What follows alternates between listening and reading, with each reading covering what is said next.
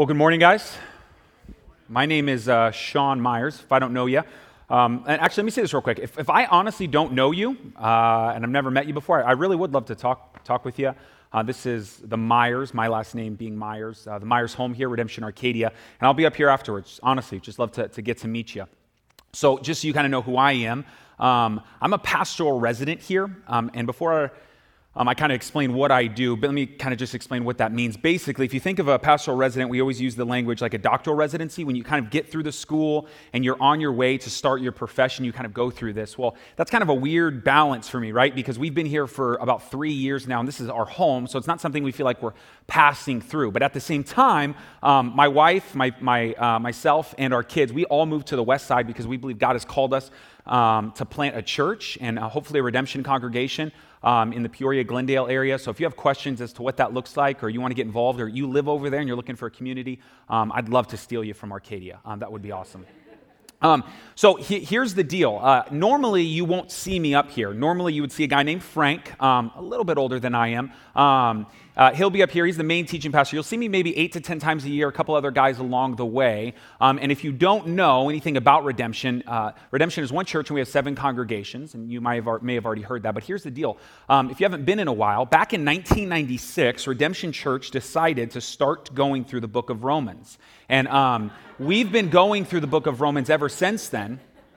And it's just been 76. It's just been this journey that we've just been trucking through, right? We're going through the book of Romans. We've been in it for about 1.5 years now, and it's really great. And we got a lot to cover because this passage is kind of a border passage. The first part of the passage really talks about what Frank brought before us last week, and the end of the passage talks a lot about what we're going to get into next week. So here's what I want to do. If you can open your Bibles to Romans chapter 10 and look at that passage for me, and here's what I want you to see in that passage so you know where I'm coming from and what we have done up to this point. I want you to look at verses 19, 20, and 21, and we're going to start there. Now, our passage starts in verse 14, okay, and it goes all the way through 21, but we're going to start in 19, 20, and 21, actually starting in 21 and reading the other 2 verses. We're going to start from the back and work our way forward because, like I said, next week we're going to talk a lot about who Israel is. Now, for the most part, we really don't understand the importance of Israel, why we talk about Israel, what do they have to do with and all these things.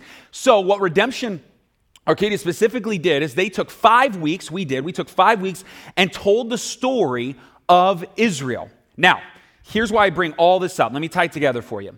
The reason that we've been going through Romans and then we spent 5 weeks on Israel and then next week we're going to get into something is because all of these things tie together.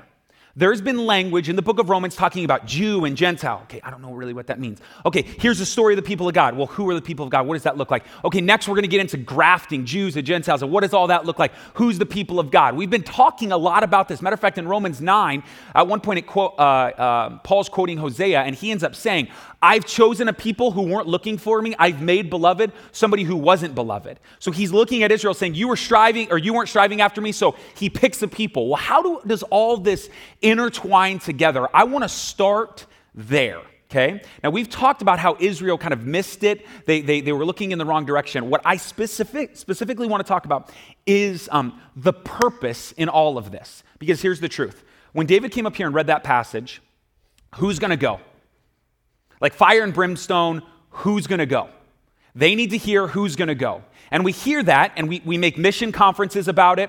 We have these long dialogues about no one's going to hear unless someone tells them all true, but we miss the fact that that little passage is in a broad context talking about Israel. So here's what I want to go. Here's how I want to go about doing this, and I hope that this helps. I want to ask the question, before we get to our passage, what was the original purpose of Israel? So if you remember, what we did is, this is probably 7 weeks now, going through the story, we talked about how God, in his sovereignty, we don't know why, ends up choosing a people.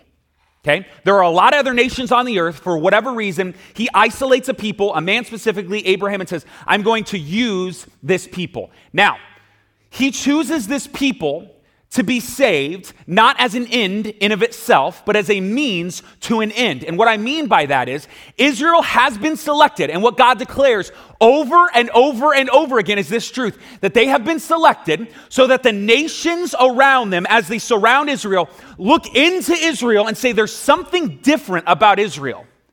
They're to look at Israel and be jealous. And we see the language, a lot of this, when God is using Israel to conquer nations, we see the people fear Israel because God is with them.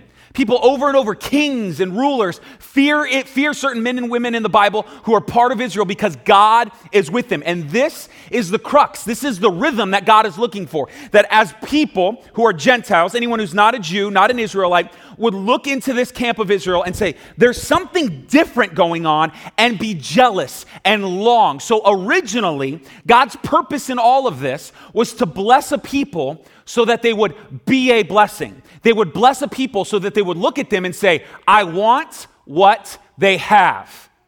That was the end. That was the goal. Not so that they can be isolated, homogenized, so they, in the end, would flourish in such a way that people would glorify the God that they serve. But, as in Romans 9, and as we read in verse 21, they were disobedient. Matter of fact, verse 21 says this, But of Israel, he says all day long, so we're starting from the back, I have held out my hands to a disobedient and contrary people. So Israel, now supposed to be a people where everyone looks into, man, they cannot get this thing right.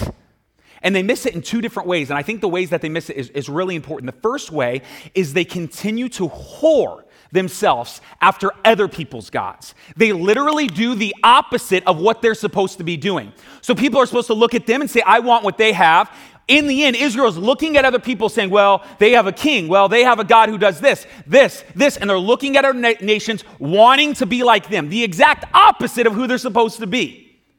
And the second thing that takes place, which is just a sheer shot of irony here, is when they do get it right, when they do complete the law, when they do conquer a nation, they kind of bring out the righteous swag and think it's about them. So they say, we did get it right, and they think they're awesome. And this is really important, right? Because this is how we get, think of someone like Paris Hilton. Maybe you don't know who she is, but Paris Hilton is famous, okay? She's famous for a lot of the wrong reasons, but here's what crazy story of Paris Hilton. She's originally only famous, people started following her only because she had money.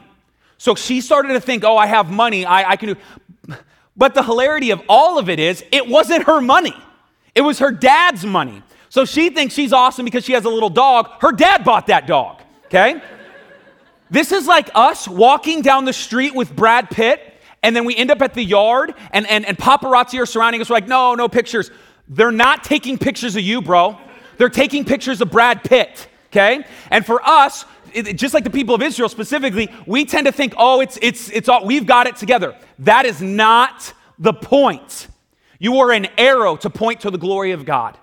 Israel was called as a people to be an arrow to the glory of God. And they can't get it right. And so God continues to hold out his hand to a disobedient people over and over and over to show his faithfulness. But what ends up happening is, as we read in verses 19 and 20, what helps us kind of get our mind around what takes place historically, it says this, but I ask you, did Israel not understand? First Moses says, I will make you jealous of those who are not a nation. With a foolish nation, I will make you angry. Then Isaiah is so bold to say, I have been found by those who did not seek me. I will show myself to those who did not ask. So what God does with Moses through the law and then Isaiah through the prophets, and what he did in the very beginning is he begins to show Israel, hey, it's not your awesomeness, it's my awesomeness that I want people to look at. And because of that, he begins to flex his muscles in salvation in such a way to say, okay, you think you're so great, I'll show you that I can do what I do through another people. And so he then, just God is so crazy. What he does in this moment is he says, you're going to be jealous the same way those people were to be jealous of you. You're going to be jealous of them because I am with them. And so he makes them jealous.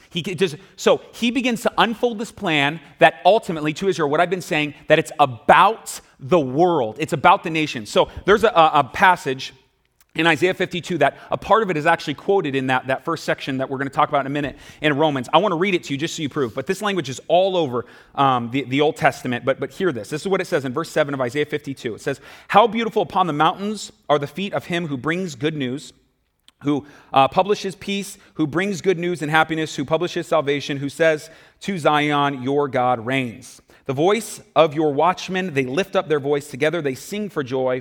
For eye to eye they see the return of the Lord to Zion. Break forth together in singing, you waste place of Jerusalem, for the Lord has comforted his people. He has redeemed Jerusalem." So he has been doing some awesome things. Jerusalem, wake up. See how good God is to you is the declaration here in Isaiah 52. Can you not see how good God is?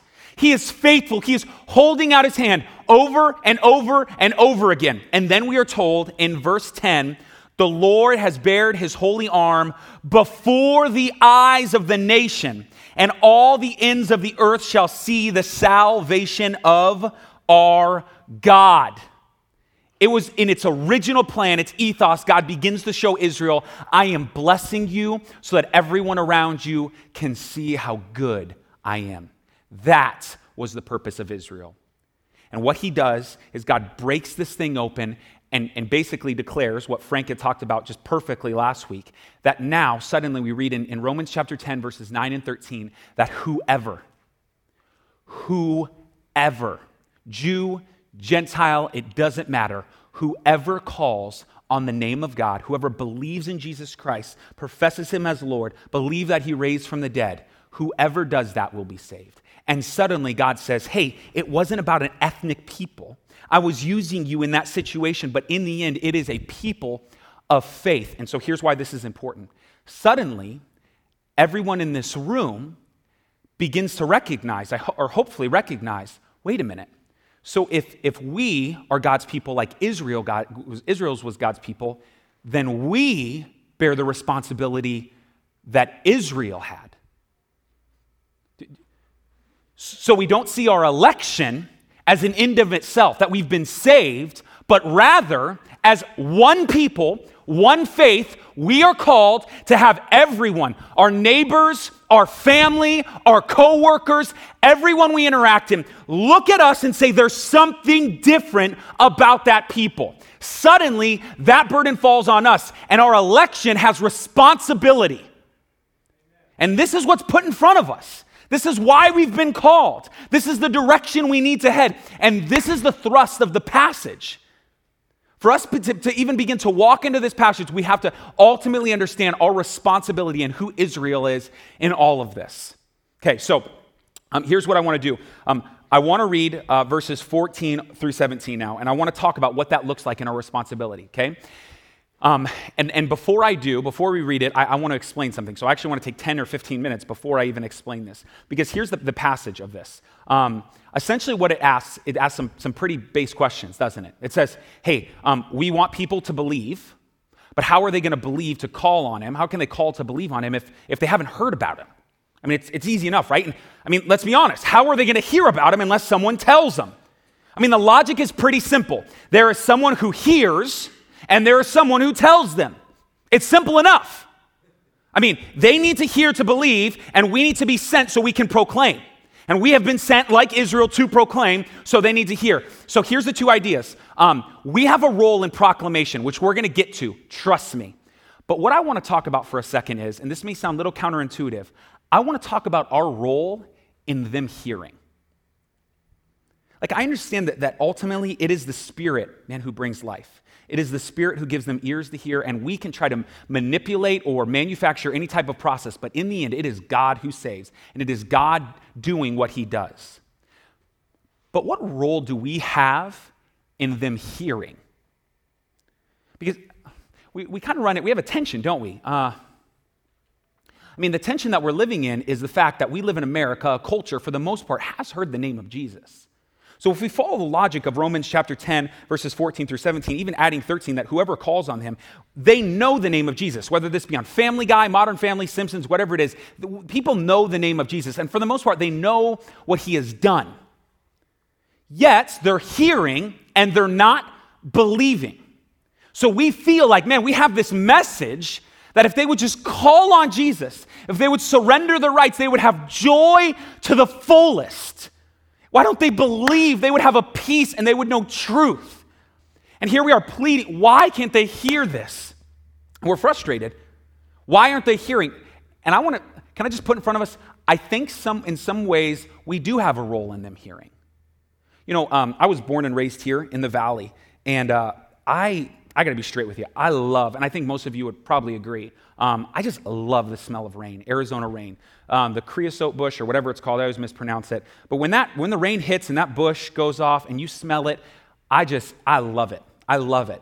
And there's a girl, this lady in the Ellis community named Kate, and one time we were hanging out and I was talking about how I love the smell of Arizona rain.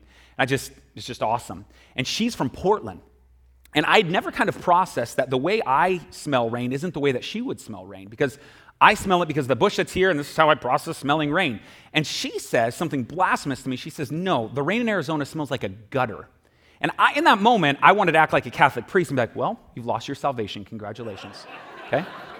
But I didn't. Apparently, that's not in our doctrinal statement.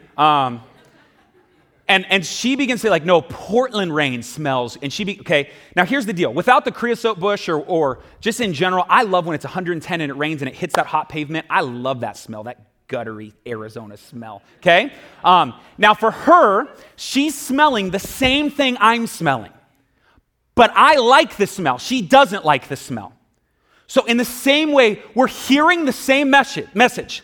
It's about Jesus. But for whatever reason, we begin to process and hear, yeah, but they don't like that message. And I got to be honest with you. I think it's because we get lost in the idea thinking that when we talk about being a light to the nations, it has everything to do with us just proclaiming the gospel. That in a lot of ways, we're not even a people worth listening to.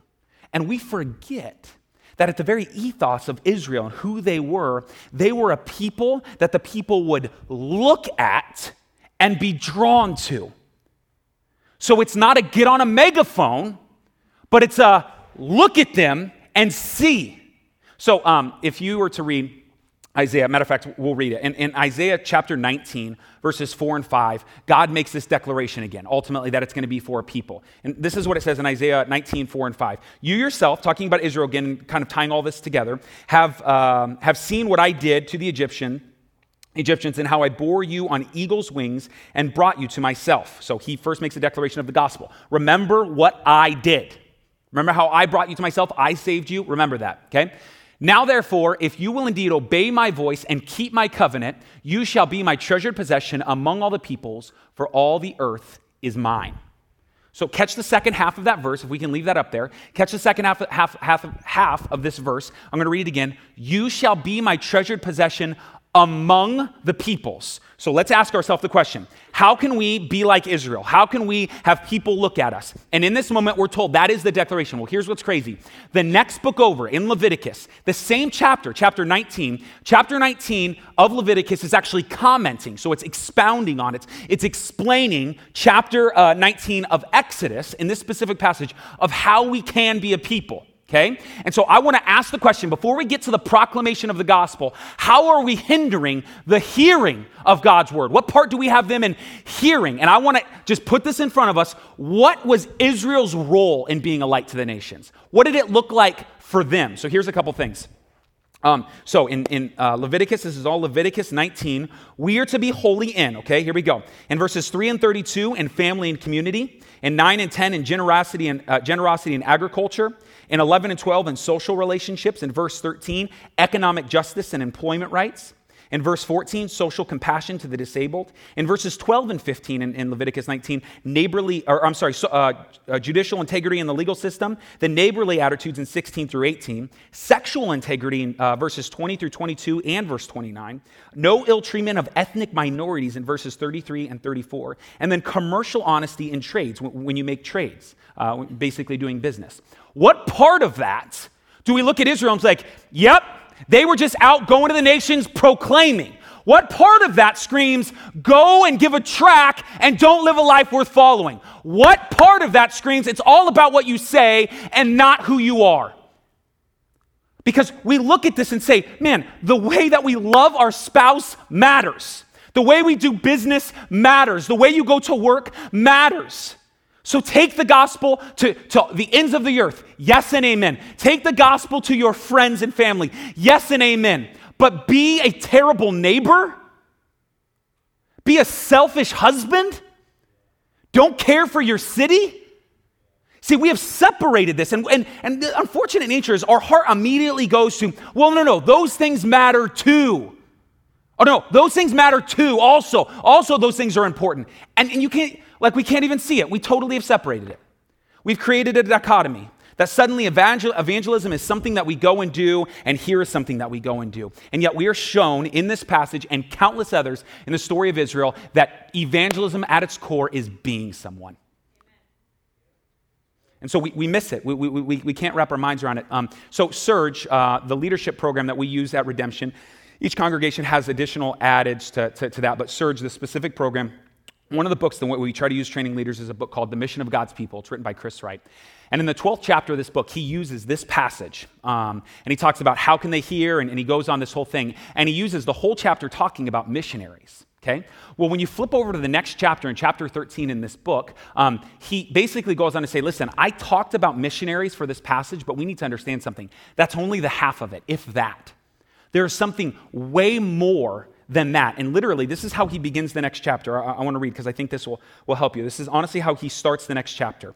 We ended our last chapter thinking about those who are sent as itinerant Christian missionaries, those who have traveled across borders for the sake of the name of Jesus Christ.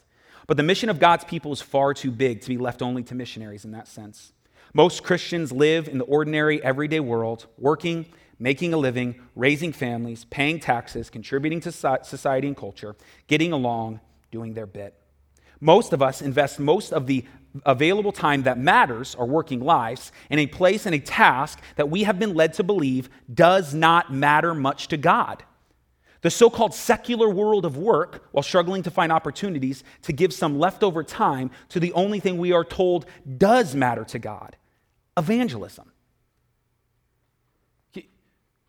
So if he's right and what he's putting in front of us, I believe is true, we have processed talking to people as a set, go, instead of be. And can I just say this? If this is how God views public life, how should we? I mean, the truth is, if God doesn't save anyone and bring salvation to anyone he doesn't love, I wonder if we should try.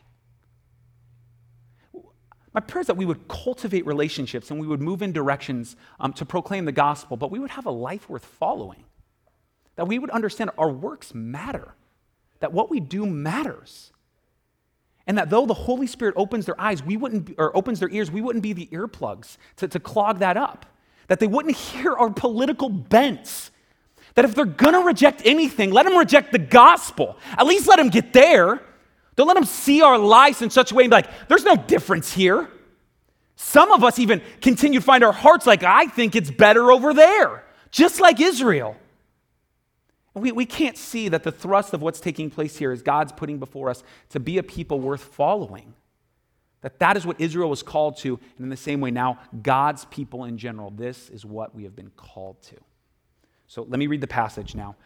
Lest we think, in one way or the other, we think because we go have a beer with someone or we say hello to somebody in the break room, that's ministering the gospel. I want to get to the thrust of the passage because this is kind of like a social justice theme in Christianity that's taking place. Like somehow, we were in the break room the other day and you said hello to me. Most people say hi. Do you like Jesus? Yes, I do. Like you pass your stapler and there's like, praise God who blows. Like that's not happening, okay? Like, so for us to have works to be put in front of people, there is clear, specifically with this passage, there is a clear proclamation that needs to take place. And so that's what I want to talk to, but I want to not lose focus that our life, our work, our duties, our actions is someone who we are. And what I'm about to talk about, or at least what Romans is about to talk about, is not separate from that. We're not going to go, okay, that was living your life. Now let's talk about proclaiming the gospel. Don't do that. That's not what's taking place. This is who we are. This is who we are. This is what happens. Romans chapter 10, ping it up now in verse 14. How then will they call on him in whom they have not believed? And how are they to believe in him of whom they have not heard? And how are they to hear without someone preaching? And how are they to preach unless they are sent? How beautiful are the feet of those who preach the good news. But they have not heard, but they have not obeyed the gospel. For Isaiah says, Lord, who has believed what he has heard from us? So faith comes from hearing, and through hearing of the word of Christ. So let's point out some obvious. Over and over, I'll read just some of the blatant verses that say this. We have, for them to hear the gospel, we have to preach the good news. There's a hearing from us. From hearing to hearing, there's a hearing of the word of Christ. We even find that as Jesus comes on the scene in Mark 1, there's a clear, he proclaims, the same word here used in Romans 10, that he's proclaiming. The idea is to herald a verbal proclamation. So this takes place. And can I say this very quickly? Just a pastoral side. Listen, I've been on the other side of the game, bro. I've been on the other side where literally a church where we were at, you were not allowed to buy a bracelet, but there's a certain bracelet you could earn, and it said, I got me one on it. And if you told someone about Jesus, you got an I got me one bracelet. And if you brought a couple people to Jesus, you got an I got me one t-shirt, but you couldn't buy them. Now, it would be hilarious if it wasn't true. Because in the end, we see geographical territory to be conquered, and that's how it goes. And I've been on that side to proclaim, and I don't want to lose this focus, but hear me when I say this. At Arcadia, can I just say, man, in my opinion, we do this really poorly. I mean, we care for the culture. We care for arts. We care for people. We care for our neighbor. We're investing our time in LGO. We're putting ourselves in places that are visible to the community. Yeah, exactly. We're doing this, and we're investing in the community, making relationships. But in my opinion, man, we do not proclaim the gospel very well. We do this side really well. We are a light in that sense. But we have separated. Being a light means that we're not working towards sharing the gospel. And I've been on both sides of this. It was, maybe 5 or 6 years ago, I was the guy on Mill Avenue on 4th of July. And I was open air preaching 2 years in a row, 2007 and 2008, so however long ago that was. And I was up there open air preaching. Now, there's another guy open air preaching who was calling like everyone whores and stuff. And I was like, I'm not with that guy. But I was proclaiming the gospel. Literally, thousands of people are walking by. And sometimes I would pull people to the side and I would talk to them about Jesus. I was that guy, okay? No relationship, just talk to him like that. Brass tacks. But hear me when I say this. I've also been the other guy. Like in January, my family and I, we moved to the west side, and we left a house on 40th Street in Greenway that we had lived in for 3 years on Evans. And we lived in that house for 3 years, and the neighbor to the west of us changed a couple times, but the neighbor to the east of us, his name was Hub, and his wife's name was Mary, and they were 60, 70 years old. They had unbelievable bouts with cancer. I mean, just the whole time we lived there. And man, did we love on them. I mean, we would bring them meals after surgery. Our community came around them, and we planted a lot of their plants. I did their yard work countless times. One time they got their pool resurfaced, and so I had to go over there twice a day for a month and brush their pool. Man, and hear me when I say, the reason I'm telling you this is because I love them. But in 3 years, not one time did I bring up the gospel to Hub. Not one time. And my kids love him. They still ask if we can go swimming at his house. Like, I feel like we cared. He knew I was a Christian. He knew we had a community group. He sent his son-in-law over to our community group one night. But not one time did I ever ask him where he stood with Jesus Christ. And I separated it, didn't I? Because I did this really well. I lived before him, and I cared for him and his wife, and we took care of him, and he knew that we loved him. But not one time did I bring the gospel in a proclamation form in 3 years. And now I think some of us in this room, because our proclivity is that side, that we would say, well, I'd rather be that guy, because then you're planting seeds and someone could come along. Let me just tell you personally, if I had to choose, though I don't believe these two things can be separated, if we had to separate them, I would prefer, I'm just telling you, I know and love Hub, I would have preferred to be the other guy. I would prefer to be the guy just to proclaim the gospel. If I can go back, I would have rather been that guy, proclaim the gospel to him, and man, maybe never ever help them. And I know that I'm just telling you personally where I stand. Like I live in regret in a lot of that. And I'm not saying that's healthy. I'm just telling you my story in that I've been on both sides. And to treat this like it's something like a sidebar is not okay. Can I go fire and brimstone on you for a second? Listen to me. The proclamation of Noah is the same thing. Hear me when I say this. There is a storm coming. Get in the boat. That's the message. There's a storm coming. Get in the boat. And you play games with eternity when you begin to act like you don't need to say anything. Now listen, I'm not trying to fear-monger anybody because I've been in those situations at camp where a guy would come up, he showed this audio of these guys who dug really deep down into earth. And he's like, listen, and they dropped this microphone down there and you can kind of hear hell, right? And I'm 17 years old and he's telling me, man, these people are going to blame you that they're in hell. And I walk out from camp and I'm like, hey, nobody not hearing the gospel that I need anymore, okay? I'm not trying to cause the fear-mongering. I'm trying to tell you to take this serious because the passage put in front of us is one of proclamation. It's one to tell us in this moment, you've got to say something. Paul literally prays for opportunities to minister the gospel, which tells us two things. One, not every opportunity is an opportunity to minister the gospel because he's still rubbing elbows with constant people. But two, it shows us there is a time to do that. And every relationship that you cultivate, every relationship that's built up is working towards, hey, I want to tell them about Jesus. Not so you can get an I got me wearing bracelet. Not so you can stand before Jesus Christ and say, see, look what I did. No, hear me when I say this. Because you love them. Because you've built a relationship and a friendship and you love them. And if you love them and you believe what you believe, then it is to be taken serious. I don't know if you've ever seen the movie Radio, but it's a really great movie. It's a movie with Cuba Gooding Jr. He plays a mentally handicapped man. And it takes place in a small little town with this guy named Coach Jones. And Coach Jones is the head football coach of the high school football team there in this small little town. And he basically ends up running into Radio. It's a true story. There's really great footage after the movie. But he ends up running into Radio, and he takes Radio kind of under his wing, and he lets him be the equipment manager for the football team. Well, the town just gets heated about this. And Coach Jones just it's played by Ed Harris. He just takes tons of flack for this. And his family's upset with Coach Jones, and his daughter's upset with him. And so Ed Harris, who's Coach Jones, is sitting in the truck one of the scenes with his daughter. And I don't know if this is part of the true story, but the story he tells is very moving. He says that when he was 12 years old, he had a paper route, and he rode his bike from place to place to place from each house, obviously passing out papers. But the town was a lot more sporadic back then, he tells his daughter. And so he says he would have to take back roads. And he said one of the times when he was taking a back road, he was dropping off a paper, and he heard this kind of rustling in a shed.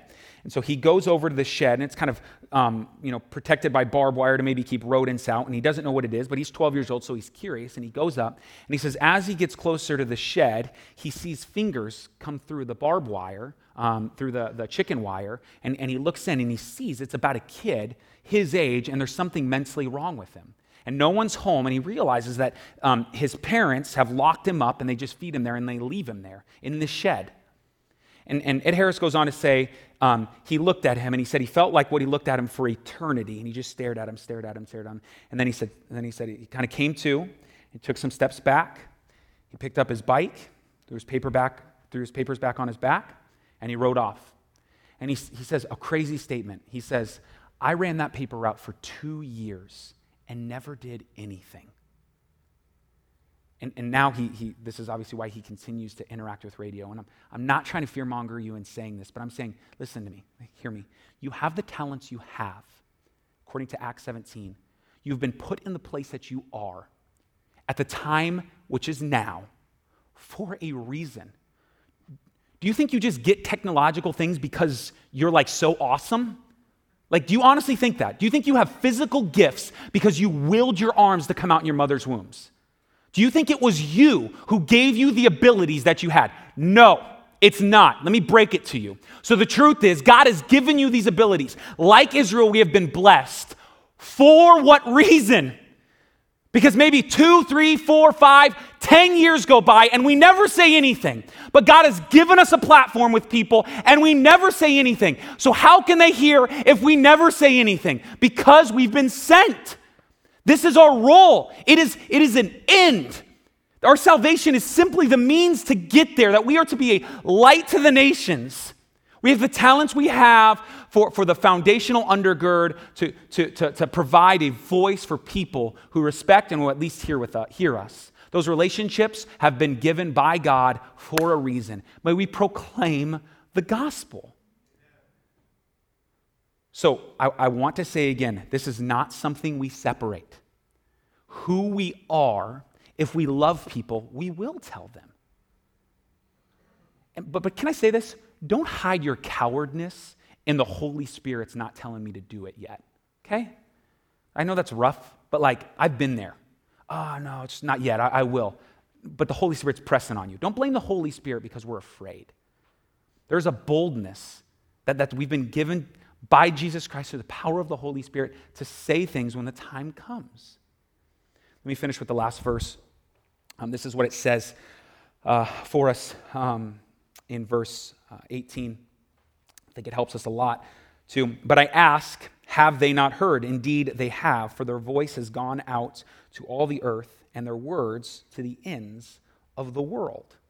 What a crazy way for us to even finish our time together, right? Because in the very beginning of all creation, just by the way creation is made, it naturally proclaims the word of God. And when we submit to who God is and his commandments, this thing is a natural inclination. It happens naturally. So even in Psalm 19, 1-4, that day after day, the heavens proclaim the glory of the Lord. Night after night, they speak his name. Okay? Without a sound or word, for their voice is never heard. Yet their message goes out into the entire world. God did not have to fasten a tree to say, go do this. A tree, by its nature, brings glory to God in all of its beauty. The stars, by their nature, do this by who they are. And God completely removes the burden of this message of salvation off us in the sense to say, listen to me, if you would love me, if you would follow me before the nations, those opportunities will come. And then I want you to be bold because you love these people, and it is something that naturally happens. So I'm 7 years old, and I think a lot of you guys know my story, but I'm 7, not right now, I'm 7, that'd be weird. When I'm 7 years old, I'm living in this little house with my mom and my brother and sister. It's a 2-bedroom house. My mom's boyfriend, my dad's girlfriend, my dad's girlfriend's 2 kids, my aunt, my uncle, and their 5 kids, okay? Now, they're all drug addicts, which probably makes sense why we're living in that house. And we're living in this 2-bedroom house, and we have no electricity. With all those people, ain't nobody earning a living, okay? So there's no electricity, and I've told some of you guys this before, but what happens is, one night, my aunt and uncle, who are geniuses, they take a big thing of propane, and they're trying to transfer it to another smaller version of propane because the house is lit up by, we're using these little propane things. Sometimes at night, we'd run an extension cord over the community center. That was my job. What up? Okay. But normally, all the light would be lit up by these little lanterns that we have. Well, my aunt and uncle decide that they need to get the propane from this big tank to this smaller tank. I've shared this with some of you guys. So what they decide to do is they decide to push the 2 propane tanks together and just open both valves. Genius. Okay. Except not because they're doing it by candlelight. Okay. Okay. So I'm sitting in the living room on the couch, and my cousin at that time, the youngest cousin, her name was Tawny. She's 2 years old. I'm sitting there. I remember very vividly. There she is sitting in her diaper, just filthy. And I just see from the back room this blaze of fire. And at first, you don't see that all the time, so you're like, what was that, okay? Well, then again, this huge thing of fire sucks right back into the room. And so then it's starting to trickle out. Now hear me when I say this. I didn't need to go to a conference for someone to tell me, when you see fire in a house and there's a 2-year-old, this is how you pick them up. And this is how you take them out of the house, okay? No one had to give me a seminar or walk me through 10 ways to save a baby's life. You know what naturally happened? I love my little cousin there. She's a baby who is helpless. I need to get out of here. I'm going to take her with me. No one had to walk me through that. That was a knee-jerk reaction that I did. And this is the truth, and this is what I'm trying to put in front of us. We tend to overanalyze, and we tend to listen to me, be a Christian. Live before the nations. God will provide opportunities. Proclaim the message. They need to hear. They need to hear. You need to tell them. That's a reality.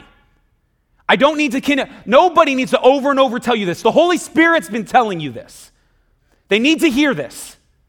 And we're told and we shove it to the side. May we embrace this truth about us. May we understand that this is at our core who we are as a people of God. This is where I'll close. At the end of that chapter, in the mission of God's people, he makes a really good thing, and this is just what I want to put in front of you, and then I will pray. This is how he finishes the chapter. In chapter 13, from the quote I read from Chris Wright, this is what he says for us. You set forth every morning into the public square that is both the world of God's creation and the world of Satan's usurped dominion, as well as the world of your participation in God's mission. You are the Daniels of the present world, or at least you can and you should be. You are the disciples of whom Jesus said that you are in the world, but not of the world. You live and work in the public square, but you take your ultimate goals and values in life from another source, the kingdom of God. You are the salt and light of the world. Jesus came to save us. May we proclaim that same message to everyone else we love.